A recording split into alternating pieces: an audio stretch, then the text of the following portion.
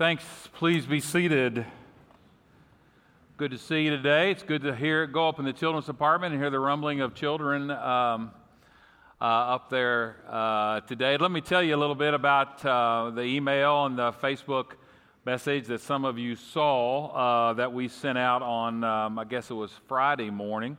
Just give you a little update there.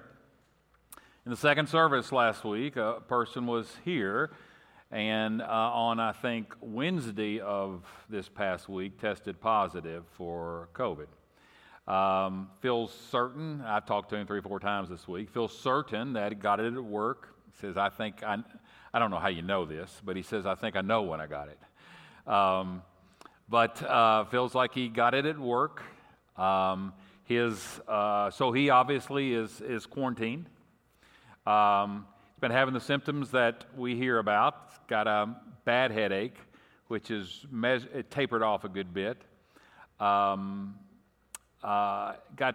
body aches, like flu type of body aches, that probably bothered him worse than anything as I talked to them yesterday.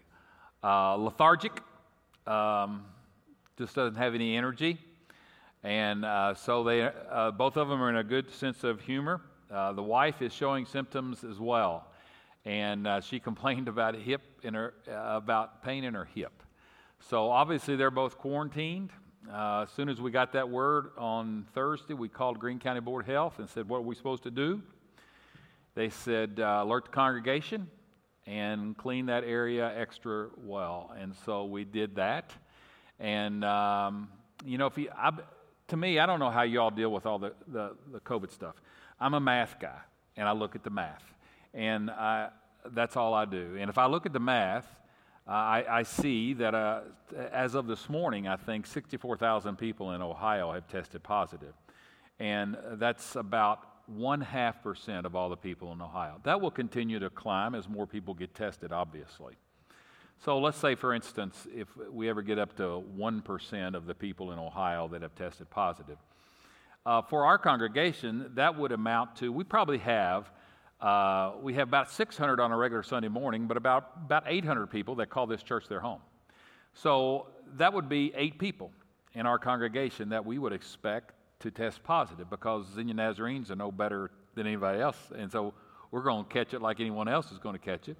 So we would expect maybe 8 people in our congregation. Congregations that are larger than ours would expect more, and less than ours they would expect less as well. So it didn't really surprise me that we got that phone call this week. But it is what it is. So thank you for continuing to social distance, the very best you possibly can do on that. Thank you for praying for that family. They're in a good frame of mind. They're laughing, saying that at least we're sick together. And so I hope this week shows some real improvement in their condition. Several of you have asked me what I think about all this. I don't know what to think about all this, to be quite honest with you. I don't know what to believe from what I read, because you read things on all sides of the spectrum. Obviously, the COVID is very real. The mathematics of it say that the chances are slim that you will catch it, and if you do catch it, the chances are slim that you will have a difficult case with it. But that doesn't mean it's not real. It absolutely is real. And so take appropriate precautions. I think you got to live your life, but you take appropriate precautions with all that kind of stuff. And everybody has to make their own decision on all of that kind of stuff. And so I don't know when it's going to end and how far we will go into the fall and what school's going to look like and all that kind of stuff. I have no clue and zero insider information on all that kind of stuff. But it looks like we're going to, at least for a while, learn how to live with COVID-19. And I don't know what that means really for my family too much, or learn what it means for yours. But it seems like we need to learn to live with it, at least for the near future. They talk about a vaccine coming out, and I'm sure one day a vaccine will come out. We also have a flu vaccine, but we still have the flu. So is this with us? This kind of, I don't know, I don't want speak where I shouldn't speak. This type of flu, and I don't mean to demean it by calling it the flu at all, but this type of flu, is it going to be with us for a while? I have no clue. But continue to take the precautions that you, family, deems necessary, and we will do as a church what we seem necessary. One classroom was getting a little crowded up there, and so they made some adaptations real quick, so we'll do what we can to make this place as safe as possible. On a side note, it's been a long while since we have sung it as well with our soul. And that third verse says, put that third verse back up there. My sin, the bliss of this glorious thought, my sin not in part but the whole. It was in August of 1993 that I was in Calvary Baptist Church in Danville, Illinois, and I didn't care much about Jesus and didn't care much about Christian life, raised in a Christian home, but very early age I walked away from that, decided I wanted to do what I wanted to do. But you see, I was a basketball coach in the neighboring town, and it's good for the basketball coach, high school basketball coach, to be seen in church. That was why I was in church that day, because for PR reasons. There are a lot of reasons that people go to church on a Sunday morning. And so I stood the third row from the back on the piano side at Calvary Baptist Church, and the message was preached, and it wasn't an invitation hymn, it was just kind of like a closing hymn, and we sang It Is Well With My Soul. And when we got to this third verse, my sin, the bliss of this glorious thought, my sin not in part but the whole is nailed to the cross. I like to sing it, His cross, because there's been lots of crosses that people have died on, and it's His cross that makes the difference. It's nailed to His cross, and I bear it no more. My knees literally buckled, literally. And I realized for the first time in my life that God didn't send His only begotten Son for the world, He sent Him for me. And when you can take it out of the context of the world, see, that's head knowledge, isn't it? When you can take it out of the context of the world and bring it to your own heart, salvation is near to you. And as God is my witness, friends, my knees buckled. I didn't go to the altar. It wasn't even an altar call. But I knew something happened right then. I grasped it. Not here, I grasped it here. For the first time really in my life. I drove home and realized that, everybody I ever saw got saved in my dad's old-time Methodist churches went to the altar. I didn't go to the altar. There's probably something about that in the Bible. You can't get saved unless you go to the altar. And so I knelt down by my lazy boy in my living room and said something you put a gun to my head and I couldn't tell you what it was. But I said something. But I know the work was already done. The work was already done. And it seemed like to me it's when it was my sin, it's when He came for me, and He didn't just come for the world. And I cannot sing that song without thinking of Calvary Baptist Church in Danville, Illinois. Hey, we start a sermon series today that we're just calling Summer School. Summer school was a bad word in my house when I grew up. It was a threat to me. It was a threat by my mom and dad and a threat by my teachers that if I don't get my act straight, I'm going to have to go to summer school. Now, I don't know if they even have summer school today. I don't even know if it's the same way. But back when I grew up and I was in high school, if you didn't get what you were supposed to get during the school year, you had to go to summer school and get it. And nobody wanted to go to school in the summer. And so I was always threatened by that. And one reason, the fourth quarter, to get your act in gear, at least to get your grade up so you wouldn't have to go to summer school. And so it was always a threat to me. Now, I became a school teacher later on in my life. And for 8 years, I was a public school teacher. And I found out that summer school was 36 weeks of schooling condensed down to 4 or 6 weeks, depending upon the school system and how long they wanted summer school to go. Now, when I went to college, I went to summer school on my own because that was just regular classes were offered in the summer, and I thought they were pretty cool because the profs were all laid back and it was easier, I thought, in the summertime. But that's different than summer school for when you're in high school. I mean, you go and you got to get 36 weeks of instruction pressed down into small time frames. So when you do that, they can't teach you everything. So for instance, if I had failed Algebra 1 and had to go to summer school, I needed to get some relearning on summer school, and they could have taught me everything. They would have taught me just the essentials. They would have taught me just the absolute most important things that I would need to know about Algebra 1. So when I went to geometry and hopefully on to Algebra 2, I wouldn't fail that as well. So summer school was about getting the essentials. It was about learning what you didn't learn the first time. It was about trying to get what you didn't get the first time. So this summer, and I guess through August maybe, we're going to talk about, in a short time frame, we're going to talk about a summer school of Christianity. What is it that you really, really need to know? There's a whole lot of things under the umbrella of Christianity, a whole lot of things. But there are some things that are core, that are vital, that if I was teaching a summer school class on Christianity, that I would have to include because they are the essentials.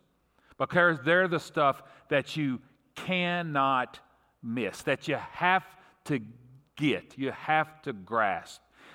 You probably don't have to grasp all the gifts of the Spirit that the Apostle Paul talks about in Romans and 1 Corinthians. All those different gifts of the Spirit that the Holy Spirit gives us, that's probably not an essential thing about Christianity. And if I was teaching summer school class of Christianity, I wouldn't include that. I would probably include it in a 36-week course, but if I've got to boil it down to 4 to 6 weeks, I would not include that. So let's talk about the absolute essential things that you must know. And I think this is important to you because as you share with family, as you share with friends, you can't share everything. You just can't. You'll blow them away if you try to share everything. You've got to be able to tell them the most important things. You've got to be able to tell your kids. They've got a lifetime to be able to learn all the little things about Christianity that if they're involved in a church, they'll learn a lot of those. But as you raise them, there's some things you've got to drill into their heads over and over and over again. And they would be the core things. They would be the essential things of Christianity. And that's what we're going to summer school for. So consider yourself, if you choose to come back next week, you're in summer school, okay? All right. Now, the Apostle Paul had at least 2 situations that we know of in the book of Acts. The Apostle Paul had at least 2 situations where he was talking to basically unchurched people. That's our word. That's a 2000 word. They would have called it pagans, people that didn't know anything about God or people that worshiped other gods. There's at least 2 occasions that we know that he had an audience full of people that didn't know anything, or what they knew was way, way wrong. And he had an opportunity, for all we know, maybe his only opportunity to speak to them. And I think it's fascinating of what we find the Apostle Paul shares. When he could have shared anything that he possibly could to people that don't know anything, when he could have shared anything he possibly could, what did he choose to share? And that's kind of a condensed type of Christianity that the Apostle Paul gives them. And I want to talk about that one thing today that he shared. It starts in Acts 17 when the Apostle Paul was in Athens, Greece.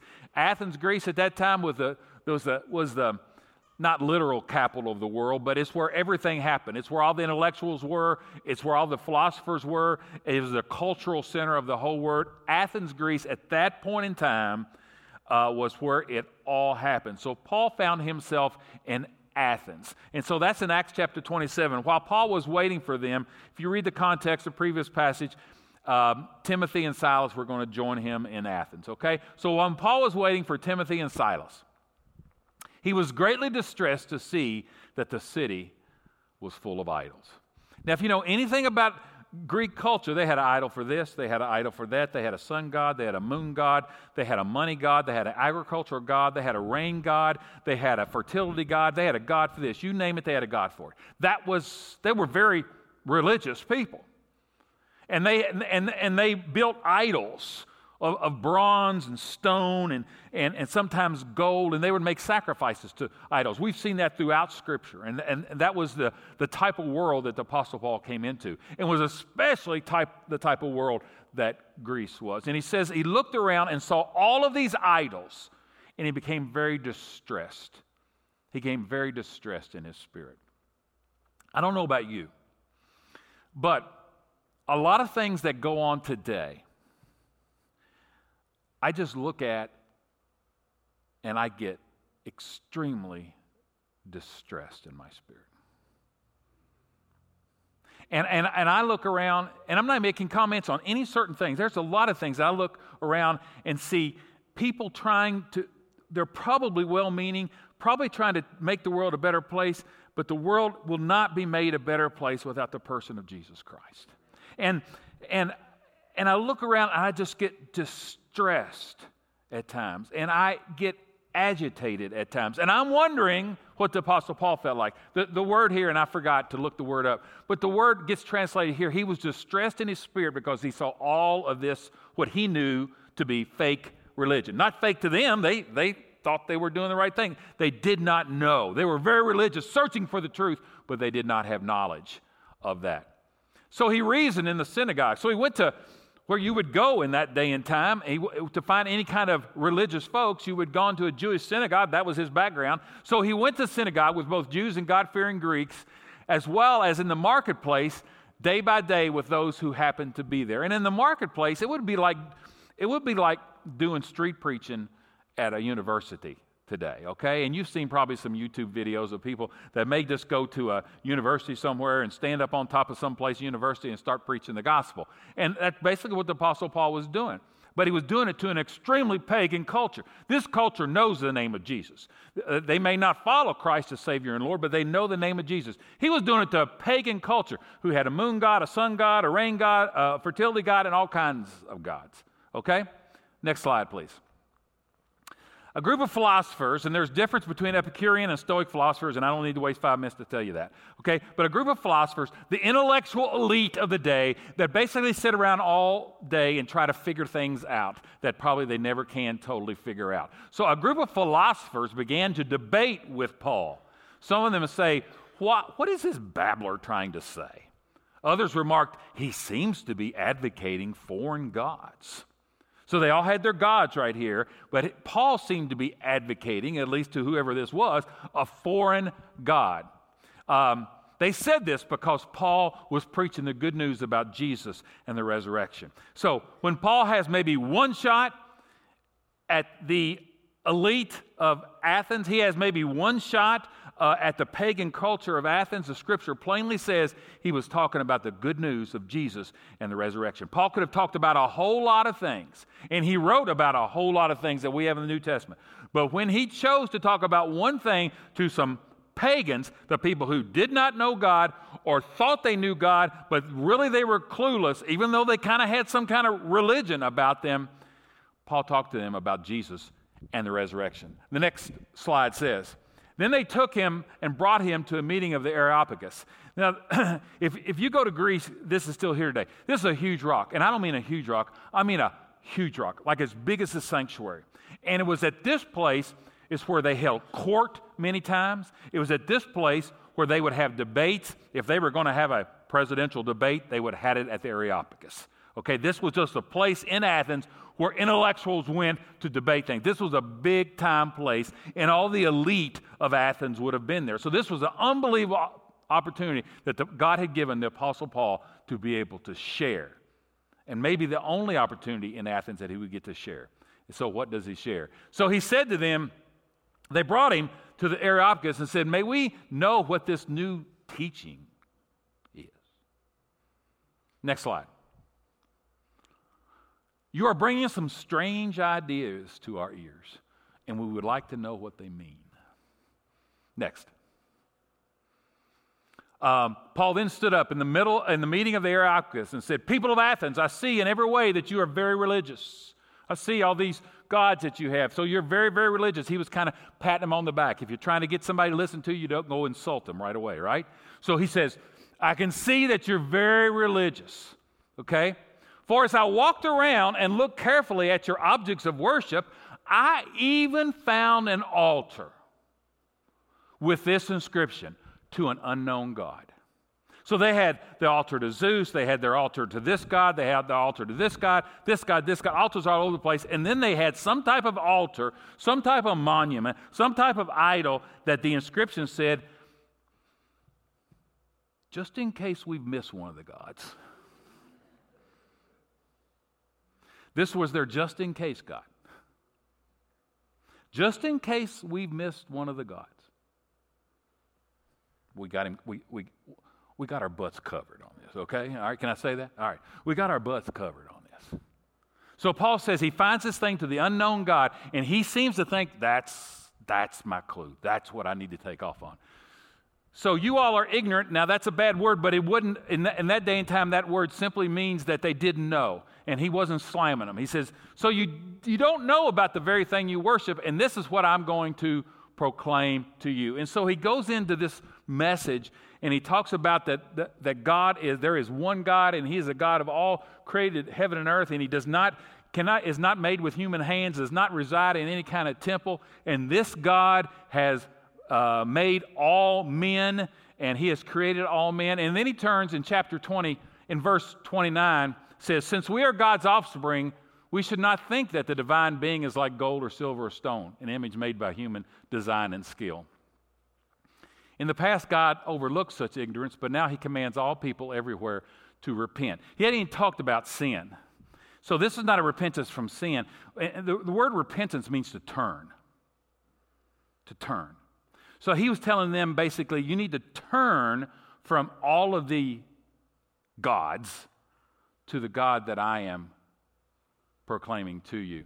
"For he has set a day when he will judge the world with justice by the man he has appointed. He has given proof to this by everyone by raising him from the dead." So he's continuing to talk about the person of Jesus Christ. He may not ever have an opportunity here. He could tell them a whole lot of things that Apostle Paul knew about Christianity. He could tell them a whole lot of things, but twice now in this passage, he says he bore down on the person of Jesus Christ. Next slide.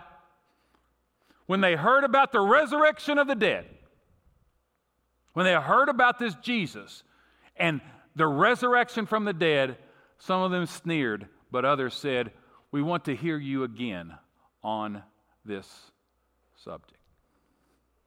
Friends, when the man that opened up the whole Western world to Christianity had one shot at some people, he didn't talk about getting baptized. I'm not putting baptism down.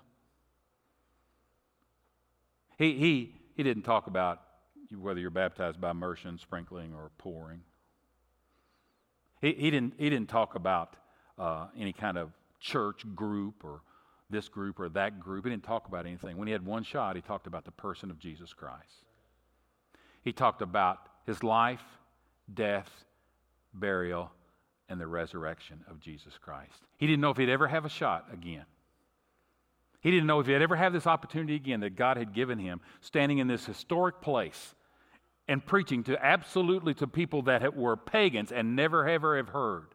And he said the message and the good news about Jesus Christ. Friends, this whole thing that we call Christianity is boiled down to the life, person, death, burial, and resurrection of Jesus Christ. Don't think anything. Well, there's a whole lot of things. There's a whole lot of things in this New Testament, and every one of them are good, and every one of them are true. There's a whole lot of things that the Bible says that now you are a Christian, this is how you are supposed to live. There's a whole lot of things in the Old Testament on how God worked with his people before he sent his son Jesus. And some of these things I understand, and some of these things I don't. But the one thing I do understand is we have no Christianity without the life, death, burial of Jesus Christ. We have nothing. It's the whole thing. And we can dispute about a lot of things, and we can argue with this denomination, and we can argue with that denomination, but it all comes down to the person of Jesus Christ and what you have done with him. That is summer school. And if I'm going to teach a summer school class on Christianity, I have to start and I have to finish with the person of Jesus Christ and with the question, what have you done with him? What have you done with the person of Jesus Christ? I'm not even going to mention baptism. I've only got 4 to 6 weeks to talk about Christianity. I'm not even going to mention baptism. I'm not even going to mention the gifts of the Spirit. I'm not even going to mention this thing or this thing that all churches would disagree upon. I'm going to look at you and say, I got one message to you, is that God has sent a man, and his name was Jesus, and he came for you, and he lived a sinless life. He died for your sins. He was buried, tomb was sealed, and God raised him from the dead on the third day. That's the message. And if that message is not true, this thing is a farce. All this thing is a hoax. It all boils down. It doesn't boil down to, well, what do you think about this issue? End times. People every now and then get on me. And I've had people leave the church because I don't preach enough on the end times. Well, you know what? I don't understand a whole lot of that stuff. And if you've got 10 preachers up here, we're not all going to agree on that stuff. It's not essential. And you can believe one thing about the end times, another guy can believe other things about the end times, and God, when you stand before him that day, is not going to ask you whether you were a millennial or amillennial. He's going to ask you what you did with Jesus Christ. That's the summer school class. And when you try to boil Christianity down to its very essence, what's going to be bubbling to the top is Jesus. Now, Nate made this graphic for me. He did exactly what I told him to do. But I wish now that I would have told him something different, because the tagline underneath says, learning what we missed the first time. That's exactly what I told him to do, and he did it. But can I tell you something? It's not about learning. Because I can know a whole lot of stuff, but I may not know it. I got a lot of information in my brain. I know I have learned about a lot of stuff, but it's what I do with that knowledge that's important. So this is just not sitting in church one day and somehow thinking that I need to learn some more, or somehow thinking that I just come for intellectual stimulation, which is all well and good and certainly part of it.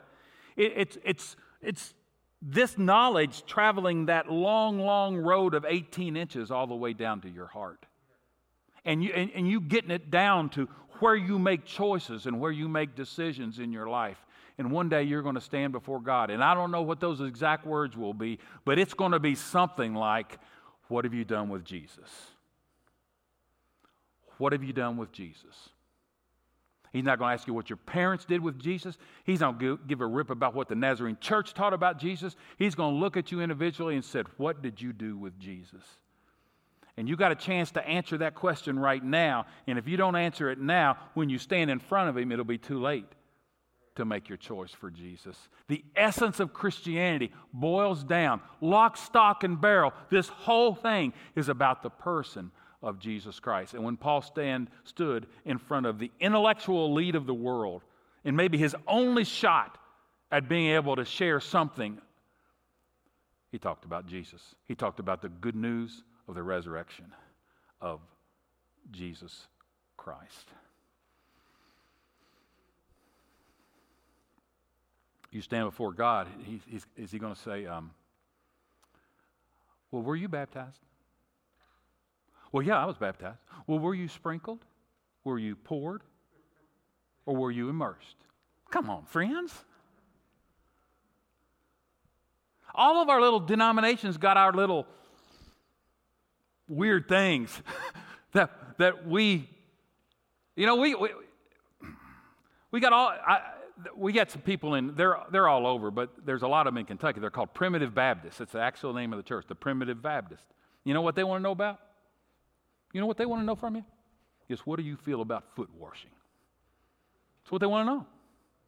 And if you don't agree with foot washing like they agree with foot washing, they don't know if you're in or not. We got a whole bunch of, we got a whole bunch of people.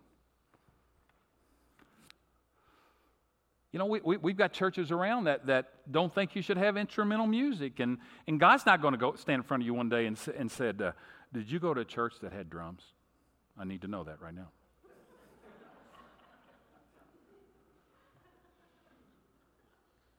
Isn't that's funny. But we major on minors. And I want to tell you, the major is Jesus Christ. The life that He lived, the death that He died, buried, tomb was sealed, guards left there to make sure nobody would get and steal the body, but somehow 3 days later He's walking around. That is the message. That is the core of what we do. And that's one reason, except in these days of COVID-19, that we serve communion every Sunday. So you can remember, this service ends every Sunday with Jesus. No matter what I've preached every Sunday, I've got to somehow segue to the cross of Christ, because that's what this thing is all about. C.S. Lewis was an author back in the 1940s and 50s. He was a philosopher. He's a Christian philosopher. And he's written something here. I'm trying here to prevent anyone saying that really foolish thing that people often say about Him. I'm ready to accept Jesus as a great moral teacher, but I don't accept His claim to be God. You'll hear people say that all the time. Nobody puts down Jesus. Everybody loves Jesus. They think He's the greatest teacher. They may think He was the greatest human that ever lived. There's atheists that may think that Jesus was the greatest human that ever walked the face of this earth. If you keep up on the news, you heard this week on CNN that one of their anchors said that Jesus sinned.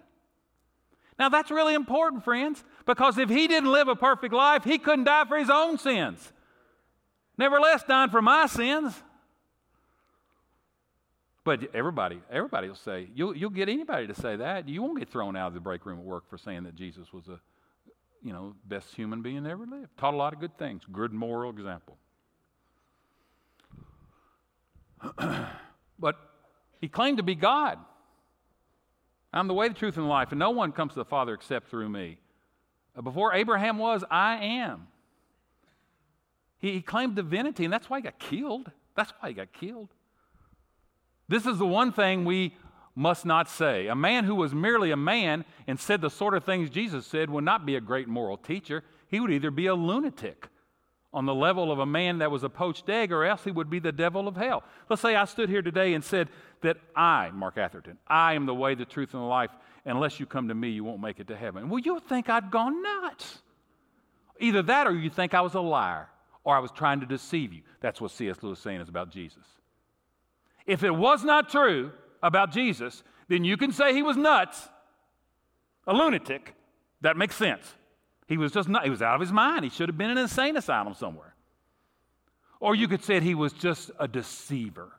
It was a hoax. And either one of those things, whether you would believe one of those, you couldn't call Him a good moral teacher if he was a lunatic or a hoax. And that's what C.S. Lewis is trying to say here. You must make your choice. Either this man was and is the Son of God, or else a madman or something else. You can shut Him up for a fool, you can spit at Him and kill Him as a demon, or you can fall at His feet and call Him Lord and God. What did Thomas say? What did doubting Thomas say after he saw the pierced markings in Jesus' side? He fell at His feet and said, "My Lord and my God." Jesus hasn't left you any other choice. You have to make a choice about Him. And that is the essence of what Christianity is. A human being making a choice that Jesus is Savior and Lord of their life. But let us not come with any patronizing nonsense about him being a great human teacher. He has not left that open to us. He did not intend to.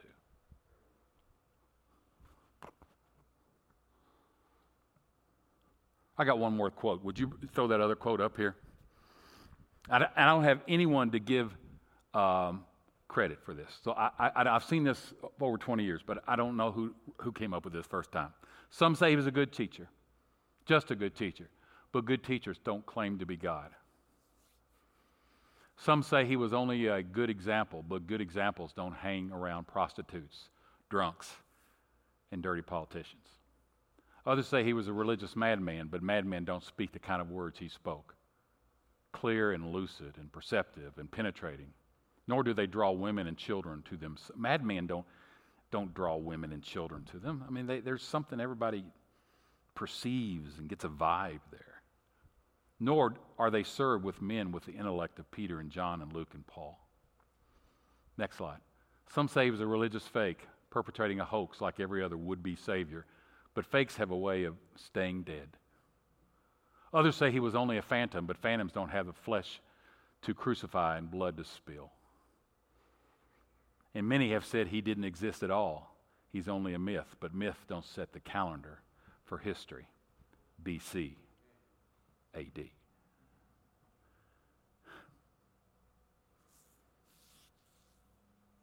Christianity boils down to one question, friends, and you have to answer it. You can't have your mommy answered for it. You can't have your denomination answered for it. You know, us denominations, we all have, there's lots we agree on and there's some we disagree on, but most denominations, even most mainstream denominations, they will agree on who Jesus is. Now, what we'll disagree about is foot washing or drums or something like that. But most of us have gotten what the Bible, it's only very, very liberal churches that have not gotten that. And so you can go to the Baptist church here or the Presbyterian church there or AHOP across the street or wherever you can go. You'll find this about Jesus because this is the essential. This is the crux. And one day you're going to stand before him. And I don't know what that question will be, but it'll be something like, I don't think it'll be exactly these words, but it'll be something like, what have you done with Jesus? I had a person in this church this week ask me a question about one of their family members, and I know this family member, and this family member quote as much scripture than any of us can quote. But he doesn't live any kind of life that even resembles what the Bible teaches. And so this family member says, what's going to happen to him? And I said, I don't make that decision. But I do know that the Bible refers to him not only as Savior. That family member would claim him as Savior. But the Bible refers to him as Savior and Lord. And I can't separate those two. And I just can't. I can't separate those two and be an honest preacher too. I don't know how it's all going to work out in our lives. I don't know how that works out. How much of a Lord does he have to be? I don't have any idea on that. But I just know that the Bible tells me that I must proclaim Jesus, his life, death, burial, resurrection as the Savior and Lord. And when you stand in front of him, the only biblical answer that you can give, if someone asks you, if one of the angels or however it works out, I don't know how to work out, somebody asks you, what have you done with Jesus? You can say, he is my Savior and my Lord. Don't say it this way. Don't say he is the Savior and the Lord. I'm afraid that's not acceptable. He is my Savior and he is my Lord. Have you done that?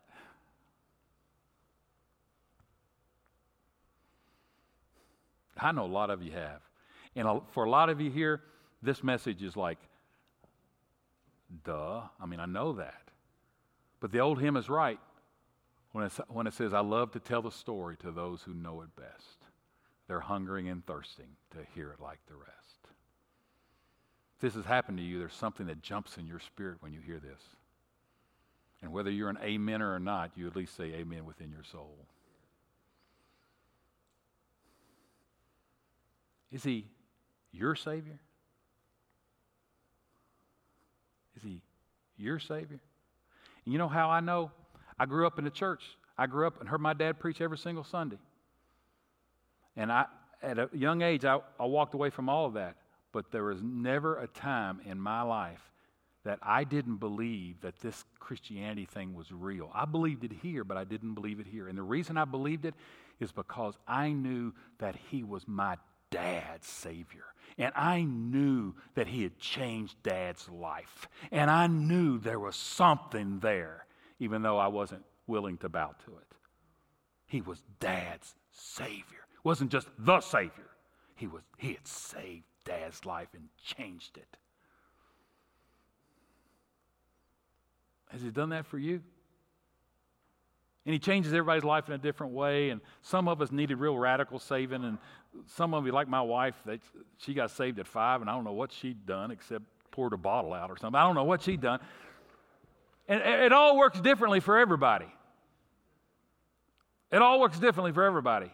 But she needs him as much as the rankest sinner needs him.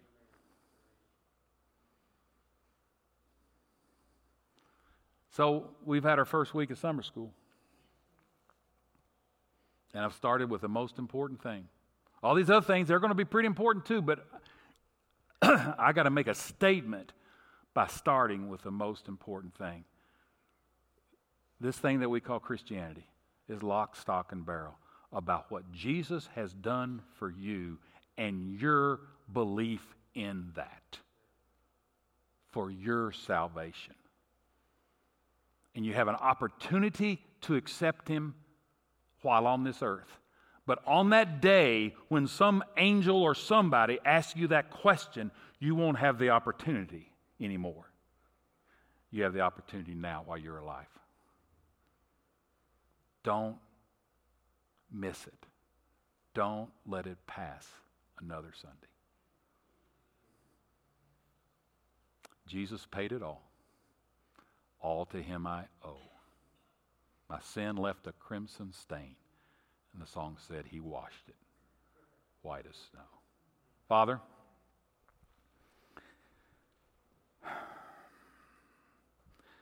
this is the plain old gospel. It's what you've called us to preach. It's the good news. And may I preach it till I can't preach anymore. May I never lose track of the main thing. May I keep Jesus at the very center of all of this. May I always know that I am in need of a Savior. And I need a Lord that leads me and directs me. Because if I'm leading my own life, I'll go to dead end after dead end. I pray for the people in the sound of my voice, whether right here in this sanctuary or where they're listening on the internet. I just pray in Jesus' name that every single person will come to this eternal question and be able to answer it in a personal way. That you are their Savior and you are their Lord. And if that happens to them, that'll be an act of your grace, which is probably one of the essentials too. Help us as we continue through summer school. In Jesus' name, amen.